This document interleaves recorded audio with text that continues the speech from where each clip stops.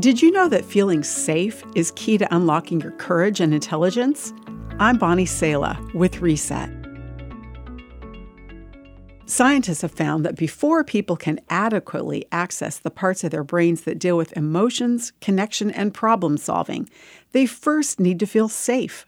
When we feel unsafe, our brains can only function in fight or flight mode, essentially shutting down everything else. This tells us that God made us to need safety to live at our full capacity. We need the security of God's love, faith in His goodness, the peace of His presence, and the hope of His promises to be who He made us to be. No wonder King David of the Bible often sings about the safety he found in God when facing threats and attacks. Many of the songs David wrote begin with panicky despair, but there's a shift when David starts reminding himself who God is and of the safety of trusting in Him.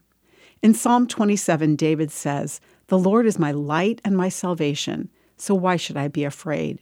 The Lord is my fortress, protecting me from danger, so why should I tremble?" A young girl had been having nightmares. One day she heard about King David's Psalm 91 and memorized it, saying it to herself when she woke up scared.